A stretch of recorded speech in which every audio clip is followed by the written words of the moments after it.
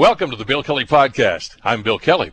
Well, Ontario is moving on to Phase 3 of the recovery plan. Well, most of Ontario. Hamilton is being left out, still in Phase 2. Hamilton Mayor Fred Eisenberger joins us to talk about that.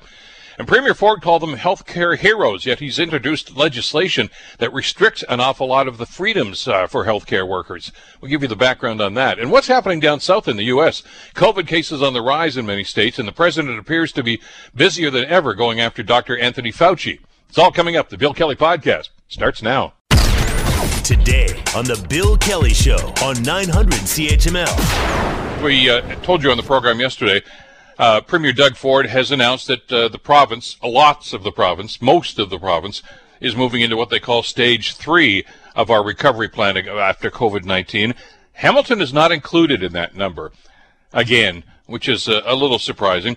Joining us to talk about the Hamilton Mayor Fred Eisenberger is going to join us right now on the Bill Kelly Show to talk about the implications of that. Mr. Mayor, thanks so much for the time. Glad you could join us today. Great to be with you, Bill. Thank you. Were you surprised, Mr. Mayor, that Hamilton was not on the list yesterday? No, and this has been a consistent pattern in terms of how they've been opening things up in Ontario, and so they've essentially taken the golden horseshoe in areas that have higher cases. I think Windsor-Essex fits into that, and have made them the kind of next step into the phased opening process that they've evolved. So all along they've been doing that in Phase 1 and Phase 2, and I'm not at all surprised they're doing the same for Phase 3. They're saying that higher density areas ought to be done a little bit more cautiously, and they're testing it out in other locations where the cases aren't as high, and getting a sense of how the public is responding to that. And if the response is good, and our caseload stays where it is, which I think has been holding pretty steady as of late, then a couple of weeks from now we'll be in Stage 3 as well. And it gives Hamilton and Toronto and Peel and Brampton, Mississauga, and others time to start looking at what does Stage 3 look like, and what do we need to do to get ready for it. I'm looking at the numbers here, and this is why I was surprised yesterday that we weren't included in this. And I kind of get the sense that that they just cut and pasted from the announcement they made about Stage 2 and said, okay, you guys were exempted then, so you're not going to get in now either. I know there's been over 800 confirmed cases of COVID-19 here in Hamilton, but 92% of those are now considered to be recovered, and there have been 44 deaths. But when you look at the statistics we have from the hospitals here, St. Joe's has no COVID cases right now, and Hamilton Health Sciences said they have fewer than 5, which I assume means 4. Those are pretty significant, numbers, and it shows that we're really doing a lot here in this community. I'm surprised that they still think this is an area that needs a little more time. Well, and I think it's an area that needs a little more time relative to the processes they've had evolved before. So you're right; they are following a pattern that they've evoked right through from the beginning of this, as things started to open up, and they're following that pattern. I'm not so sure it's unwise. I think we said all along be cautious and evaluate the data from other areas before you step into opening it up in other places. And the impact of opening it up in Toronto, Hamilton, Mississauga, Peel. When that happens, the potential for spread it goes up exponentially if people aren't doing the right thing. So most of these municipalities are now heading towards mandatory masking. Many of them have done it already. We're due to do that on this coming Friday. It'll be in effect by Monday, July the 20th. And so given that, that's a good opportunity for our communities to also be prepared so that when we do open up in a much broader way, that masking is accepted and being adopted by the majority of the population, which then minimizes the risk for everyone everywhere. So I'm not bothered by the change. Yeah, the medical numbers are good. The citizens of Hamilton have done a terrific job. I think the couple of weeks that we may wait for this is going to be good opportunity for us to prepare and get the mandatory masking in place, and that's certainly going to help when things open up more broadly and people are getting together in the restaurants, even though physically distanced and taking all the other precautions. It still means that the potential for spread does go up if the masking and other precautions aren't taking hold the way they have in the past. Let me ask you about the masking. Yep. Would you have preferred that the province actually moved in and said, we're going to make this a province-wide thing as opposed to having each individual municipality do this? It kind of reminds me of, well, you and I were both on city council back in the day when we were attempting to initiate a smoking bylaw here in Hamilton, and got a lot of pushback, as you recall, from restaurant owners and a lot of other people about this, until the province finally stepped in and said, no, you know what, you're all going to do it. A lot of people are thinking, you know, the Ontario government should be doing the same thing now with this on an interim basis and say, look at masks and right now until we get this thing under control. They don't seem to want to go down that road, and it puts an awful lot of pressure on local councils. Yeah, that was an argument we kind of put before the government early on, saying make it mandatory across the province. Not unlike what Quebec has done to it helps alleviate all the different mishmash of policies and procedures that municipalities are now enacting. It's not universal, although we've modeled many of the policies in terms of mandatory masking from other municipalities, but there was no reason to go down that road if the province had said, like they had said about so many other things. So it's not that they haven't put policies and edicts out that we were required to follow. They said close all your parks, close all of your restaurants, close all of those closures were emergency orders requiring us to do those very next steps. And faithfully across the province, we did that. It would have been smart for the province to have said the same about mandatory masking or face covering. It would have made for a much evener policy across the province and would have, avoided a lot of anguish in local municipalities, some 440 of them now in the province of Ontario, that now each of them have to define and decide what kind of a policy they're going to evoke with, and whether it's done through the Board of Health, by the medical officer of health, or through a bylaw. Now, we've chosen the bylaw approach. But, all of that would have been unnecessary had the province just simply said mandatory masking is in effect for the next 3 months starting on July, whatever. Unfortunately, they wouldn't do that. Another letter is actually going to the Premier as of today by the large urban mayors saying exactly the same thing. Why don't you just enact it across the province, even though many of the major municipalities, at least in the Golden Horseshoe, have already gone down that road. Niagara hasn't, by the way. And so, if you are shopping in Hamilton and you don't want to wear a mask, you can now travel to Niagara, and it's not an issue. And that's the other part of the problem, is that you really don't have a consistent policy, and that puts some municipalities at a disadvantage and other ones at an advantage for whatever reason. Well, and therein lies the problem. And because the Premier keeps telling us that everything that they're doing now, including moving on to stage 3, is based on medical information that they're getting from the experts. And I assume that's probably Dr. Williams, the Ontario Medical Officer of Health. Right. But they're the ones that are advocating for masking. So I can't understand why they don't seem to want to go down that road. Yeah, I don't either. And, I think obviously they've put their finger in the air and said that, there might be some political heat associated with this. And, do we want to go down that road? I don't see it any differently than all the other policies and emergency orders that have been delivered before. All of them are, I would say, accepted, but not all of them universally popular. And you'll never be universally popular in this kind of decision. Some people are going to, kudos. And everything I've heard in the broader community so far, wherever I've been, it's been thumbs up. We think this is the right step to take. It makes me feel more confident to be able to go and do things that I otherwise might not do if I didn't know that masking was mandatory, or that someone else was going to wear a mask to protect me and I could protect them. But you know what? That horse seems to have left the barn, and I think it's unfortunate, but consistency does matter. Regional differences also matter, though. And to be fair to the province, the large centers, Toronto, Hamilton, Mississauga, Peel, Niagara, Ottawa, Kitchener-Waterloo possibly, those are centers that have higher density.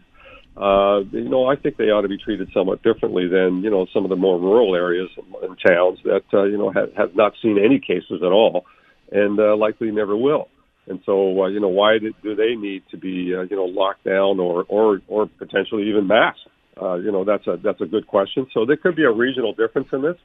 Certainly in high density areas, it makes perfect sense. And I'm happy to see that this council, by a 13-2 vote at the Public Health Board, will evoke that and pass that policy on Friday. But all of that could have been avoided in each municipality by having at least a consistent policy from the provincial government saying here's where masking authority is mandatory in terms of regions, and here's where it's not. Yeah, and I'm glad to hear there's another letter going to the Premier's office from the Large Urban Mayors Caucus about this. We talked with Burlington Mayor Mary Ann Mead Ward about this yesterday, and of course, as you know, their council passed the bylaw yesterday, I guess it was. So they're moving forward on this. Let me ask you about Stage 3, and probably next week, or maybe at the latest the week after that, we'll be included in that and move on to Stage 3, which was announced yesterday, and that means gyms, bars, dine-in restaurants, movie theaters, and casinos can reopen right now. Team sports and live sporting events can resume, which is a little bit misleading. That means you can play, but nobody can go and watch a group of more than 10 people. Are we ready to move and evolve into that phase here? Have you talked about this with Paul Johnson and Dr. Richardson and others about how this is going to shape up and how it's going to look in Hamilton? Yeah, we have a pretty good idea of how we're going to map that out, and that work has been undergoing for quite some time. I think it's a matter of getting specifics from the province, which we now have, in terms of what's going to be allowable. And the maximum gatherings of 50 indoors and 100 outdoors, I think is certainly an extreme limitation for theaters. So it's all about physical distancing still. So it's not a matter of let's go fill up all the seats in the theater. You're limited to 50 people. Any bar or restaurant, it's not belly up to the bar and get drinks and stand shoulder to shoulder with everyone. It is basically physically distanced capacity as well. So size of your restaurant or building matters. Fortunately, and this is why we put such a great push on the outdoor patios for restaurants, is it gives them that additional capacity. So now that when they're able to open up their restaurants proper, they still will have to be physically distanced. So that added capacity on the patio that many of them didn't have but now do, hopefully we'll get them somewhere close to kind of the capacity that they would normally have been used to. And so all of those measures have been coordinated throughout this process to anticipate getting to a broader opening that will allow people a little bit more access, but certainly not without the physical distancing and separation and hand washing and masking that is going to be required all the way through this. And that may be with us for, I'm not sure if there's an end to phase 3 anytime soon. I think this may be our new norm for 4, 5, 6 months, depending on where the status of the virus or the vaccination process is. That this could be the new normal for quite some time. Yeah, and we know to that end. I mean, I know they're doing some test runs on some potential vaccines, but the experts still tell us that because of that testing and the process that has to be in place, it's probably going to be early next year before any vaccine is even available right now. And, of course, you've also heard from the experts on both sides of the border, but the fact that, so we head into the fall and the winter season in November, December of this year, that's flu season, and there's a possibility, a probability, and according to some experts, that there's going to be a second phase of COVID, which is going to really exacerbate everything. So we've got that in front of us, and I know that you're planning. I wanted to ask you, though, quickly, I guess I know we're a little short on time here. To your credit, you reached out to the community, and you put a task force together of community members about how we're doing here in Hamilton about stage 2 now, and hopefully into stage 3 in the next few days and everything. What kind of feedback are you getting from them? We've had 2 meetings, and they basically have decided to create a number of task forces for each of the sectors, and they're to report back to the overall committee, I believe, in early September. Which I think is, probably good timing in terms of some of the, additional work in terms of economic recovery. And so the whole task force, is predicated on getting employment back into the workforce at every level and every sector. And so the work is going fast and furious. Obviously, we're trying to keep pace with the openings and the phasings of the province. We had no way of knowing when that was going to happen, but I anticipate that this task force is going to be dealing with a whole range of issues that are going to be, short, medium, and long term relative to this pandemic. And so I'm hopeful that we're going to get some recommendations from them in early September that will help us kind of move forward in terms of our future sustainable city. To get recommendations from them on the short term has been, obviously been a challenge because virtual meetings are great. They're a hard way to get productive, and that's why it's been broken down into sectors so that these people can meet on a more aggressive basis more frequently and come up with some recommendations. Now, the recommendations could revolve around, how do we maintain the patios if we need to, and how long, and how do we do it for restaurants? What kind of employment opportunities come out of this pandemic? What kind of policies need to be put in place relative to, future, housing developments that are happening in our city and still happening actually quite successfully, as well as the commercial activity that may or may not change relative to the online retail that's now growing exponentially, and how do we deal with that going forward? That is going to wreak havoc on our local ability to collect taxes from retail operations that are no longer in existence and now gone virtual. All of those are going to be unique challenges that we need some direction on, but we don't have immediate policies standing in front of us that we can evoke right now. Well, and one of the concerns I've heard from a number of people in the restaurant industry, especially, is where's the provincial help? Here are the guidelines. You have to do this. There's the physical distancing that has to happen. Maybe plexiglass barriers have to be put up. That's all at the owner's expense, which is rather onerous for some of them. And I would assume that you've had that discussion with the large urban mayors as well to see, look, the province has got to step up here. Yeah, well, there's two areas that they need to step up in. One is, obviously helping businesses, reestablish themselves, and they could certainly be helpful in terms of putting a fund together that would allow them to access, either loans or grants for, additional costs of the protective equipment, and that's going to be with them for quite some time, and that's certainly an added burden. And secondly, and we've talked about this often, is the helping municipalities not have to pass on a debt load that to get out of the tax base that's going to hit all taxpayers at some point that we have to collect to make up the difference. So $60 million to $120 million, we're not sure where it ends up. Well, we know it's higher than 60. We ask the federal and provincial governments to help this sector as they've helped all the other sectors. Maintain and kind of withstand the shortfalls that we've been experiencing. And you know what? This is going to be a significant challenge for all municipalities right across the country. It is a sector that can't be ignored, and the only avenue for us to recover those dollars is either through the tax base or severely curtailing services in our community. Neither one of them are good options, and neither one of them are going to be helpful for future recovery of our cities. And so we continue to ask our federal and provincial partners to put that on their plate and keep it there and make sure they come up with some resolution sooner rather than later. Hamilton Mayor Fred Eisenberger. Mr. Mayor, good luck with that. We'll stay in touch over the next few days and see what kind of response you get. Stay healthy, and we'll talk. Can I mention that masking is actually going to be helpful in flu season? I'm surprised that we've never actually evoked that, but certainly it would be very, very helpful. Okay, we'll follow up on that as well. Thanks so much, Mr. Mayor. We'll talk again soon. Hamilton Mayor Fred Eisenberger. You're listening to the Bill Kelly Show podcast on 900 CHML. Hospital staffs are furious with what's going on with the Ontario government now.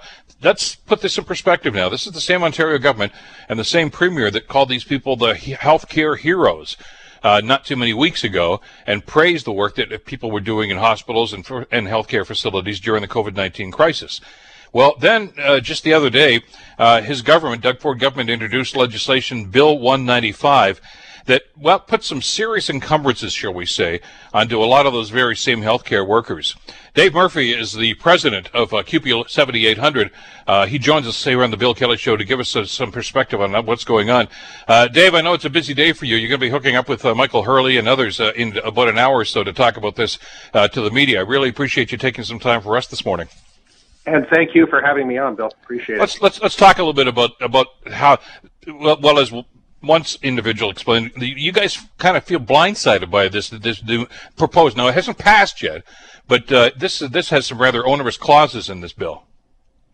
Yes, exactly. There was no consultation from the Ford government on this. They just unilaterally decided that they would, they stopped the Emergency Procedures and Civil Protection Act, which is what we were originally put in place for us, where the hospital had some certain liberties to take of the collective agreement, which was fair enough. We all had to work together with this, and we did.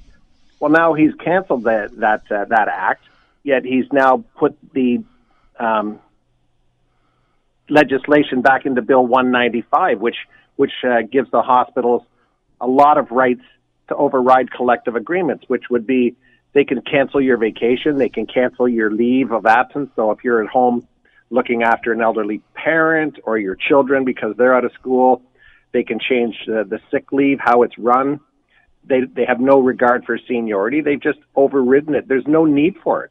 You know, they went from champs one day, the frontline workers, to now they're chumps of the government, where they can do whatever they want, and that's not right. Not right at all. There's been some conflict and some controversy about the way the government's handled this right from day one, really. When you look back on some of the announcements that have been made and some of the policies, Dave, and it also, it seems at some point that the message we're getting from Queen's Park is listen to what I'm saying, don't pay attention to what I'm doing. You know, as they're heaping praise on your workers for the great job that they have done, and that's very justified, of course, because of what's gone on with COVID. There were some restrictions that were put in place. There was some pay raises given to some and not others, and said, sorry, you don't qualify, which is just, it seems so contrary to what we were expecting this government to do and how they were expecting to deal with the workers that are, in many cases, putting their lives on the line on a daily basis. Yes, exactly. There again, the Ford government, the intent was right, but the execution was awful. It's terrible. Nobody in the hospitals received any type of pandemic pay. It's caused a lot of stress in the workplace because coworkers would get it. You know, they said custodians would get it. Well, there is no custodians in the hospitals. That's in the school board sector. We have maintenance staff. We have cleaners. You know, we have different words for them. They're not the language they use. But if they would have, consulted again, it's just frustrating that, you could go into work one day and, you're doing a great job. Then the employer says, oh, you're going to work nights tomorrow. So now you've got to scramble for a sitter. You've got to change your hours. You've got to, they could maybe put you at a different site. Hamilton Health Science, we have 11 different sites where they could be put. It's just not right. There's no need for it. The hospital's opening back up, going back to business as fared close to usual as you could. So there is no need for this. If there was a second wave, they could institute those measures again, and we've always worked with the employer, and the employers worked with us. So there was no need for the government to intervene in the collective rights and bargaining for the employees. I don't know what he's trying to do, but he needs to stay out of it. They need to amend Bill 195, and it's I really appreciate you allowing me to come on and having me on, because the community has been 100% behind the frontline workers, and now it's an assault on those same frontline workers that do need some time off, and the Ford government saying to employers, you can now cancel their time off, make them keep working. That's going to lead to a lot of stress in the workplace, and I'm hoping the people of Hamilton and your listeners will phone your MPP and tell them to amend this to exclude what they've done to violate the rights of the workers, of frontline workers.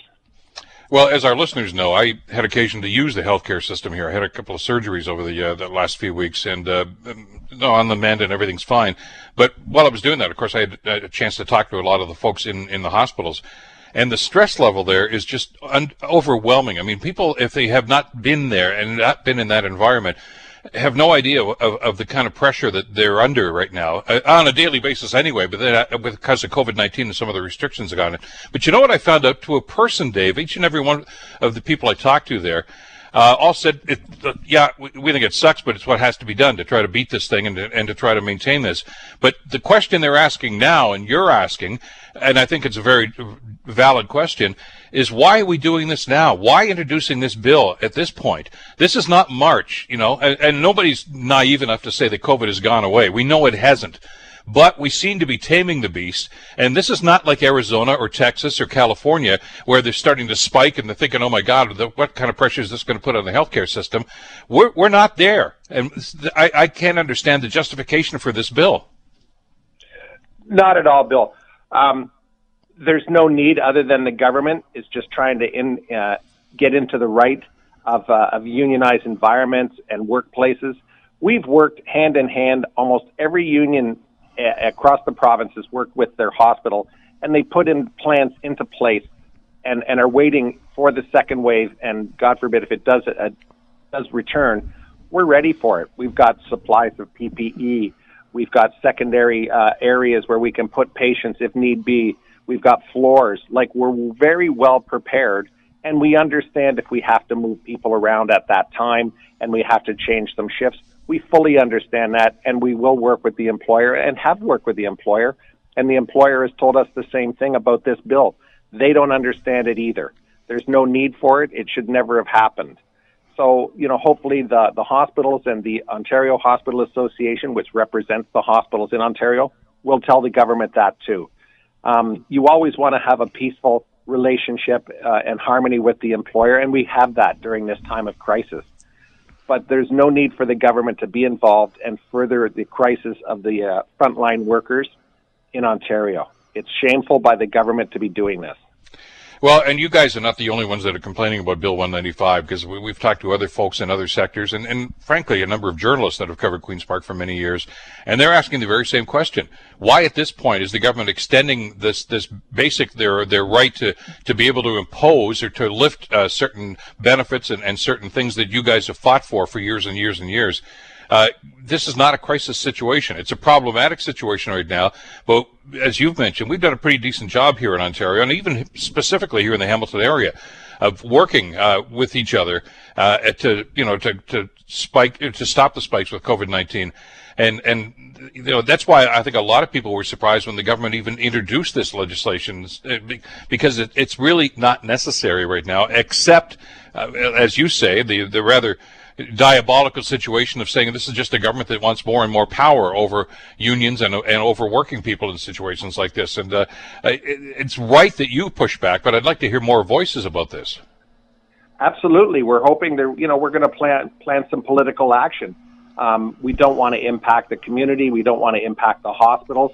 We want the Ford government to take notice of what's happening and let them see the displeasure. I'm not a fan of Ford, but I think he hasn't done not a bad job at the beginning. But where he's going now, he's really starting to show his true colors. He's dropped the ball on a few issues, but he seems to have been sincere. But in this case, he's way out of line, way out of line. There's no need for it to happen. And I don't understand, unless exactly what you said. There's underlying motives. They put that 1% cap in earlier on last year that all the public sectors have to. Now I think he's got the opportunity. In speaking with lawyers and different legals, this is unheard of in Ontario. It's never happened before in Ontario that a government has done this and taken the advantage and the power that they've been bestowed upon by the people of Ontario and are abusing it totally. We shouldn't be allowed, and we shouldn't stand and take it. We have to fight back. Everybody does, because what's next? If he can get away with it now. He's thinking it's the summertime, nobody's going to say anything, but we have to prove him wrong. We need the people of Ontario to stand up and voice their opinion and show their support, which I know they will. You raise a very interesting point about this, and I think it's very germane to the conversation here too, Dave. I don't hear anybody from the healthcare sector, including the administration of healthcare facilities, hospitals around the province, that are saying, yeah, this is a great idea. They're not looking for this. I mean, as a matter of fact, quite the contrary. The people I've talked to that are managing hospital facilities, and even here in the Hamilton area, are suggesting what a great job your workers have done over the last 5 months to deal with this and basically do whatever needs to be done. If it means double shifts or going over here or whatever the case might be, yeah, fine. If that's what it takes to beat this thing, that's what we're going to do. So this is not as if, well, these guys just aren't cooperating, so we need legislation to make sure that they do. It's just the opposite. And I again, we have to question the motivation in a situation like this about exactly where this is going on. And the reality here is that this is a majority government. So if they want to introduce this and if they want to push this through, they're going to, unless there's a lot of public pressure. No, I agree, Bill. I've heard some different stories from employers and hospitals in the north and outside of Toronto, how they have been taking advantage of what the government put in place under the Emergency Protection and Civil Protection Act, or Civil Protection Act. But in Hamilton, we've worked with the employer. We understood, and the needs of the community came first. The frontline workers knew that. They sacrificed. They didn't get to see their families. They didn't take vacation. They canceled it so they could have all hands on deck and helping out. The employer knows that. They've had discussions with me over this, and they've agreed that if they ever had to come where they had to invoke something like this, it would be after all avenues have been exhausted, which is good to see. But we need possibly employers to stand to the government and say, no, we don't need it. Amend Bill 195, because they do have that power to amend it before they vote on it. And we can change this. We don't need to keep pushing at the frontline workers and the different sectors. They're already stressed enough. Ontario, I think, has done a good job in containing this, and they're talking about a second wave, and God forbid, if there is one, but they're prepared. The frontline staff will be there, but don't burn them out over the summer by canceling vacations, canceling their leave. So when a second wave does come, they're so stressed out that they have to go off sick. That's what the government's forcing people to do. We can't have that. We need our workers fresh and ready for the second wave. And this is the time. We've got a small little lull. We shouldn't let our guard down, but this is the time. Clinics are opening, surgeries are up. People can get in and get the operations that they so need and have been put on hold. But the workers need some rest too. You can't run a horse wide open without it eventually falling down, and this is what the government's trying to do. They're trying to impose their will on the people of Ontario for no good reason. We have to stand up to them. Dave, when I've talked with folks like you and your provincial counterpart, Michael Hurley, about the situations like this, and I hear some of the stories about how the people, your members, are actually dealing with this and how they're working cooperatively. My impression is you don't need legislation to do this. If we do have a second wave and things get bad again, we don't want to see that happen. You don't need a bill to do this. What you do is you sit down with the managers of the facilities and say, look, we're going to need to do this. And you guys, you're open to that. Let's have that discussion. I mean, because your first goal here, of course, is let's make this work and let's make sure that the health care is being delivered in a way that we have to deliver it in situations like this. You don't have to enforce something like this. There's a cooperation between management and your workers in situations like this. And this is why it's really unnecessary to even introduce legislation like this. It's totally unnecessary. The relationship that we have with the hospital now, we've got long-term cares and retirement homes that could go into a red light situation. We have teams of people that have volunteered, and if we have to redeploy people, we understand that. We don't need legislation to tell us that you have to do it. We have people that have volunteered, so we've got teams on standby for long-term care and retirement homes, and we've worked with the employer to get these together so everybody is ready. And sometimes we had to bend the collective agreement, but that's what we do in situations like this. But if we have a master that's hitting us with a stick from the government telling us to do this, it's not a good environment. It's not what we need. We have to have a government that's willing to work with us, just like we're working with the employer and the employer's working with us, so we have a good relationship. It's the people in our community that we're looking after. And the government needs to look out, and sometimes they have to stay out of things like this. They did at the beginning put the emergency measures in, fair enough. Relax them. They've stopped the emergency measures. They've agreed there's no emergency anymore. So why this? Other than there's an ulterior motive here. Well, I hate to think of what that might be. Anyway, we'll follow up on this, and again, we'll encourage our listeners, look into this, call your MPP, whatever jurisdiction you're in, and talk to them about this, and just see what kind of reaction we're going to get on this. Dave, good luck with this, and we'll stay in touch and see how the government responds over the next little while. Thanks so much for the time today, though. Greatly appreciated. I appreciate your help, and thanks, everybody. You're listening to the Bill Kelly Show podcast on 900 CHML. Some strange goings on in Washington over the last couple of days. It's probably a headline you could use almost every day, but it seems to be getting worse rather than better. Today in the Washington Post, there's an op-ed. Four of the nation's top health officials took the extraordinary step of going after Donald Trump in the piece that they wrote, all of them suggesting, of course, that Trump is politicizing what should be going on. The four former CDC directors, Center for Disease Control directors, warned against what they call a tragic indictment of the CDC's efforts as President Donald Trump and top coronavirus task force officials seek to reopen the nation's schools amid the raging pandemic. And on the other side of that coin, there's suggestions that people within the White House are actually behind a smear campaign against Dr. Anthony Fauci. who has been very outspoken, of course, about the government's actions on COVID-19. Reggie Cecchini joins us. Reggie, of course, is a Washington producer and a correspondent with Global News in Washington, D.C. Always a pleasure, Reggie. Thanks so much for the time today. Good morning, Bill. Good to have you with us. So this is all-out war. I mean, the other day we had, of course, Robert Mueller with his op-ed piece about the Trump administration to do with Roger Stone. But the health issue and the COVID-19 issue and the way it's being handled is becoming, I guess, the battleground right now for the Trump administration versus, well, just about anybody with any scientific background. Yeah, and look, the Trump administration and the president himself are really not doing themselves any favors by the way that they're trying to get communications out when it comes to dealing with this crisis. I mean, just yesterday, the president retweeted, a washed-up game show host, Chuck Woolery, who said that among a number of people across the United States, that the CDC is lying about COVID-19, and then here we have four former directors of the CDC who worked under Democrat and Republican presidents saying that their job is, and the thousands of people who work in the organization are there to adapt policies that local and state governments can then adapt to make decisions based on their own people. The president and the people around him are simply doing potentially more damage by just not acknowledging the severity of the situation. Yeah, I saw the tweet that Trump retweeted from Chuck Woolery. I mean, this is the guy, if people don't remember, this is the guy that hosted the Dating Game back on TV back in the 1960s and 70s. So I guess that makes him an expert on infectious diseases because he was pretty, damning about what was going on. But, the op-ed piece today, Reggie, was rather interesting, too. They say that, listen, we, meaning the medical community, are facing two opponents, COVID-19 and also political leaders and others attempting to undermine the Center for Disease Control. That pretty much draws the battle lines here, doesn't it?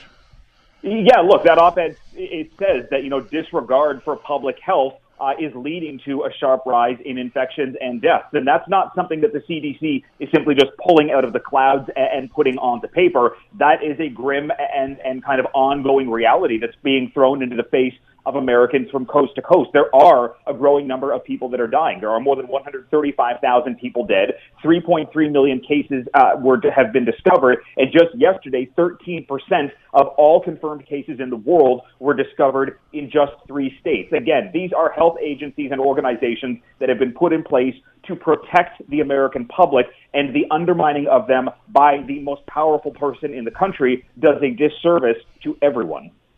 It also indicates something that you've been reporting for months now. Is this pandemic has raged, Reggie, and I guess the key word here is loyalty. And whether it was James Comey or now Anthony Fauci, the Trump administration and specifically the president himself demand loyalty to him, not to the Constitution, not to the oath that they take, the Hippocratic oath that, of course, that all doctors will take in situations like this. If you don't sing the same song sheet that he's singing from, you're the enemy of the White House. That seems to be the case, and Fauci's fallen into that column right now. Yeah, absolutely he has. The White House yesterday, via words of the press secretary, said that there is kind of no ongoing dispute between the president and Fauci. This is not a one versus the other situation. And she kind of disregarded the quote-unquote opposition research that had been handed to reporters over the weekend to try and discredit Dr. Anthony Fauci. I mean, even the president yesterday said that he thinks that Dr. Fauci is a nice person, but had to go on and say, but I think he's been wrong a lot of the time. And this is causing problems not only amongst health experts in the country, but it's also causing problems for Americans who are simply looking for answers. And we've seen this now reflected in polls where, 67% of Americans trust what Dr. Anthony Fauci says.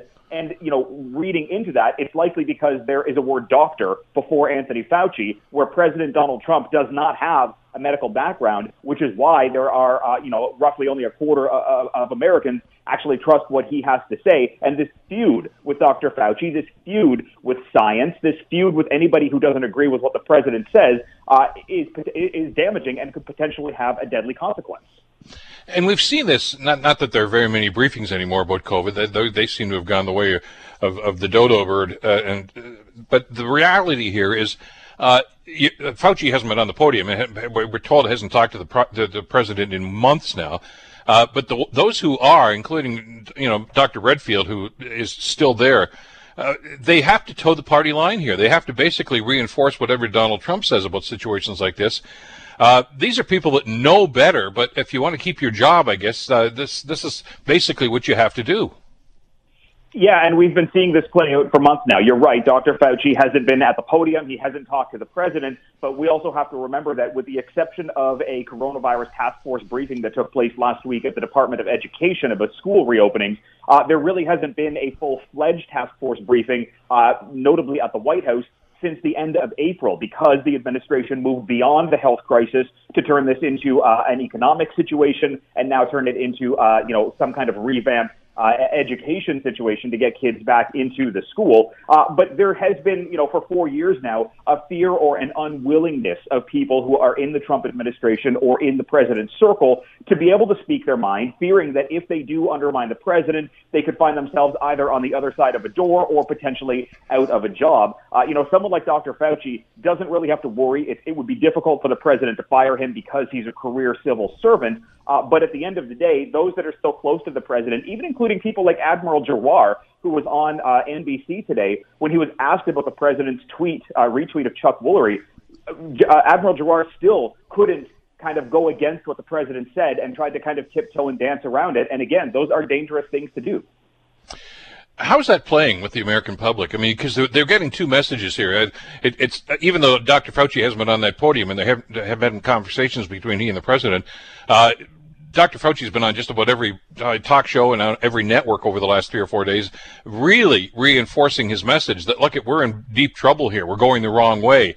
Yet the message from the White House, and I heard the phrase the president used the other day, is we are transitioning to greatness. In other words, the worst is behind us. Who's believing whom here?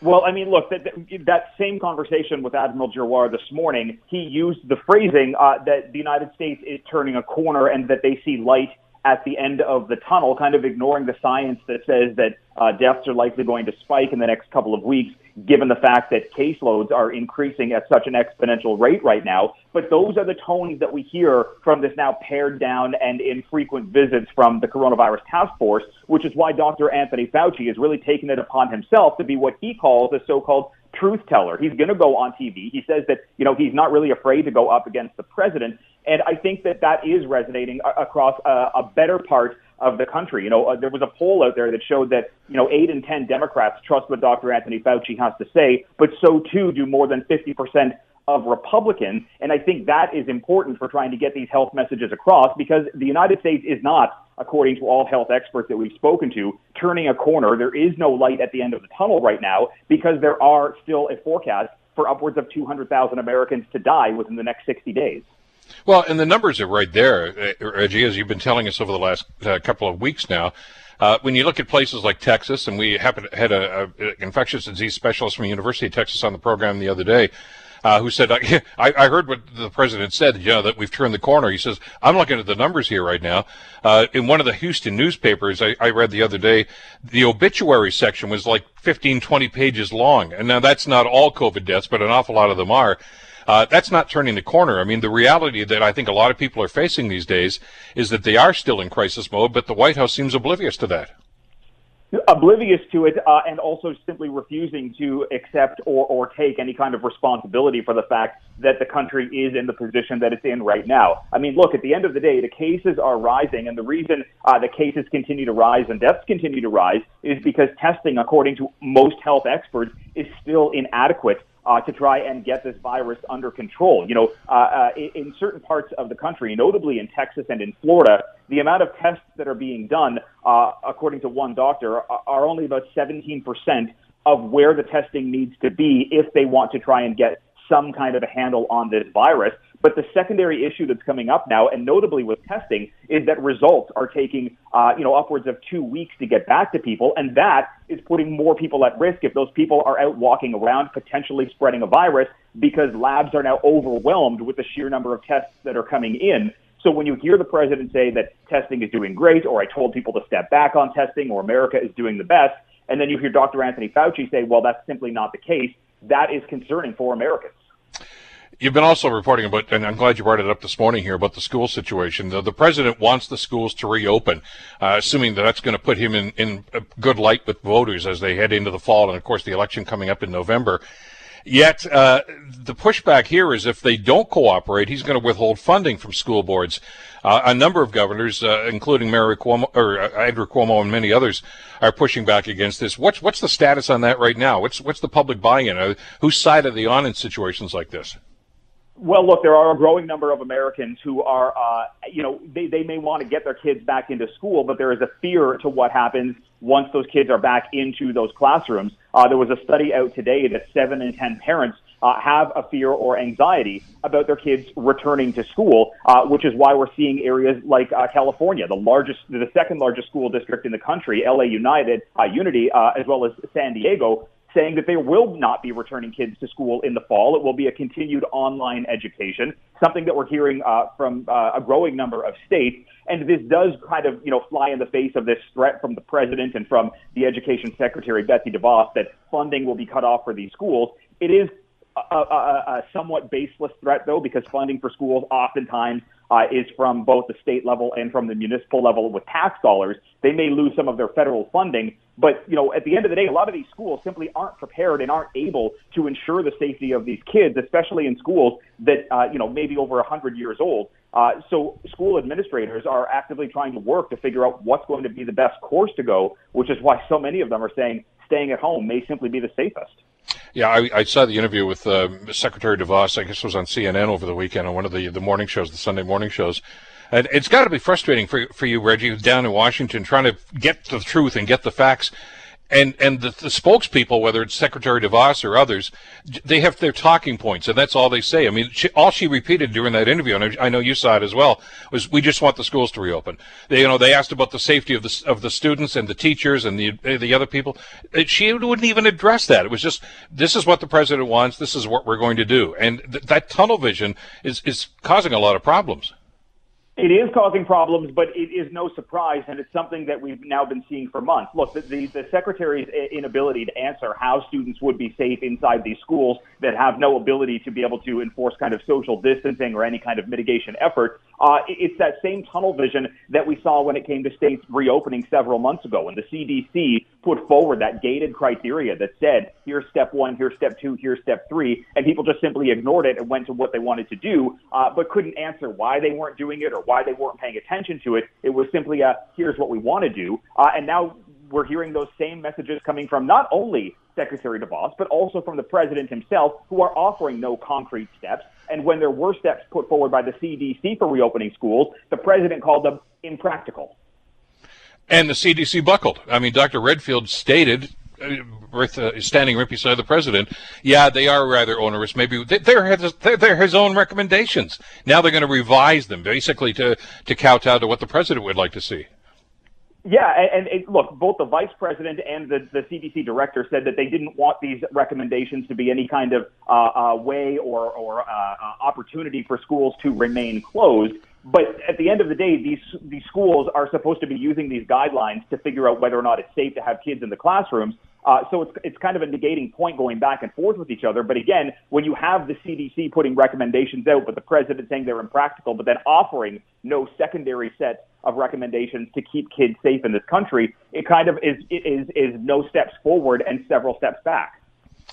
Reggie, you mentioned a stat that I found rather interesting about how 67% of people support Dr. Fauci, which leaves about 33% clearly that are behind Donald Trump, which, interestingly enough, is just around the number of that Trump base, anywhere from 35 to 40%. Those people aren't going anywhere, and they're going to believe everything that the president says. But it does seem to indicate that the tide is turning, especially in some of the key states like Florida and Michigan and Ohio and places like that, where Biden's actually got a significant lead. Texas, I guess, it's pretty much a dead heat. But the White House may not want to talk about this, but they can't be oblivious to the fact that they seem to be losing this battle. No, and look, some of that support that has been behind the president for 4 years is very slowly starting to erode. We're seeing a popularity for the president, even within his own base, now kind of hovering at that very low 30 percentile range, and that would be one of the lowest points since the president took office, which is why you're seeing him kind of ignore the issues of coronavirus right now, mildly wade into the issue of getting people back to school, but really kind of going hard on secondary issues in the country that he's trying to make the first issue, whether or not it's police activity, whether or not it's the dismantling, destruction, and removal of Confederate statues around the country. He's really trying to play and pander to that ever-shrinking base that he has, and whether or not it's simply a last-ditch effort to try and get whatever kind of support he can, or to just try and move the situation beyond the virus and the economic damage that this virus has done for the last several months. I mean, there are several plays that his campaign is trying for right now, but you're right. When he's losing in areas like Florida and Michigan and watching Texas now become a potential toss-up state, these are problems for the president, and with very little time to try and rectify those problems. I always look forward to your reporting, Reggie, and great to have you on the show to get your perspective and add some perspective on what's going on here too. Thanks so much for this today. Thank you.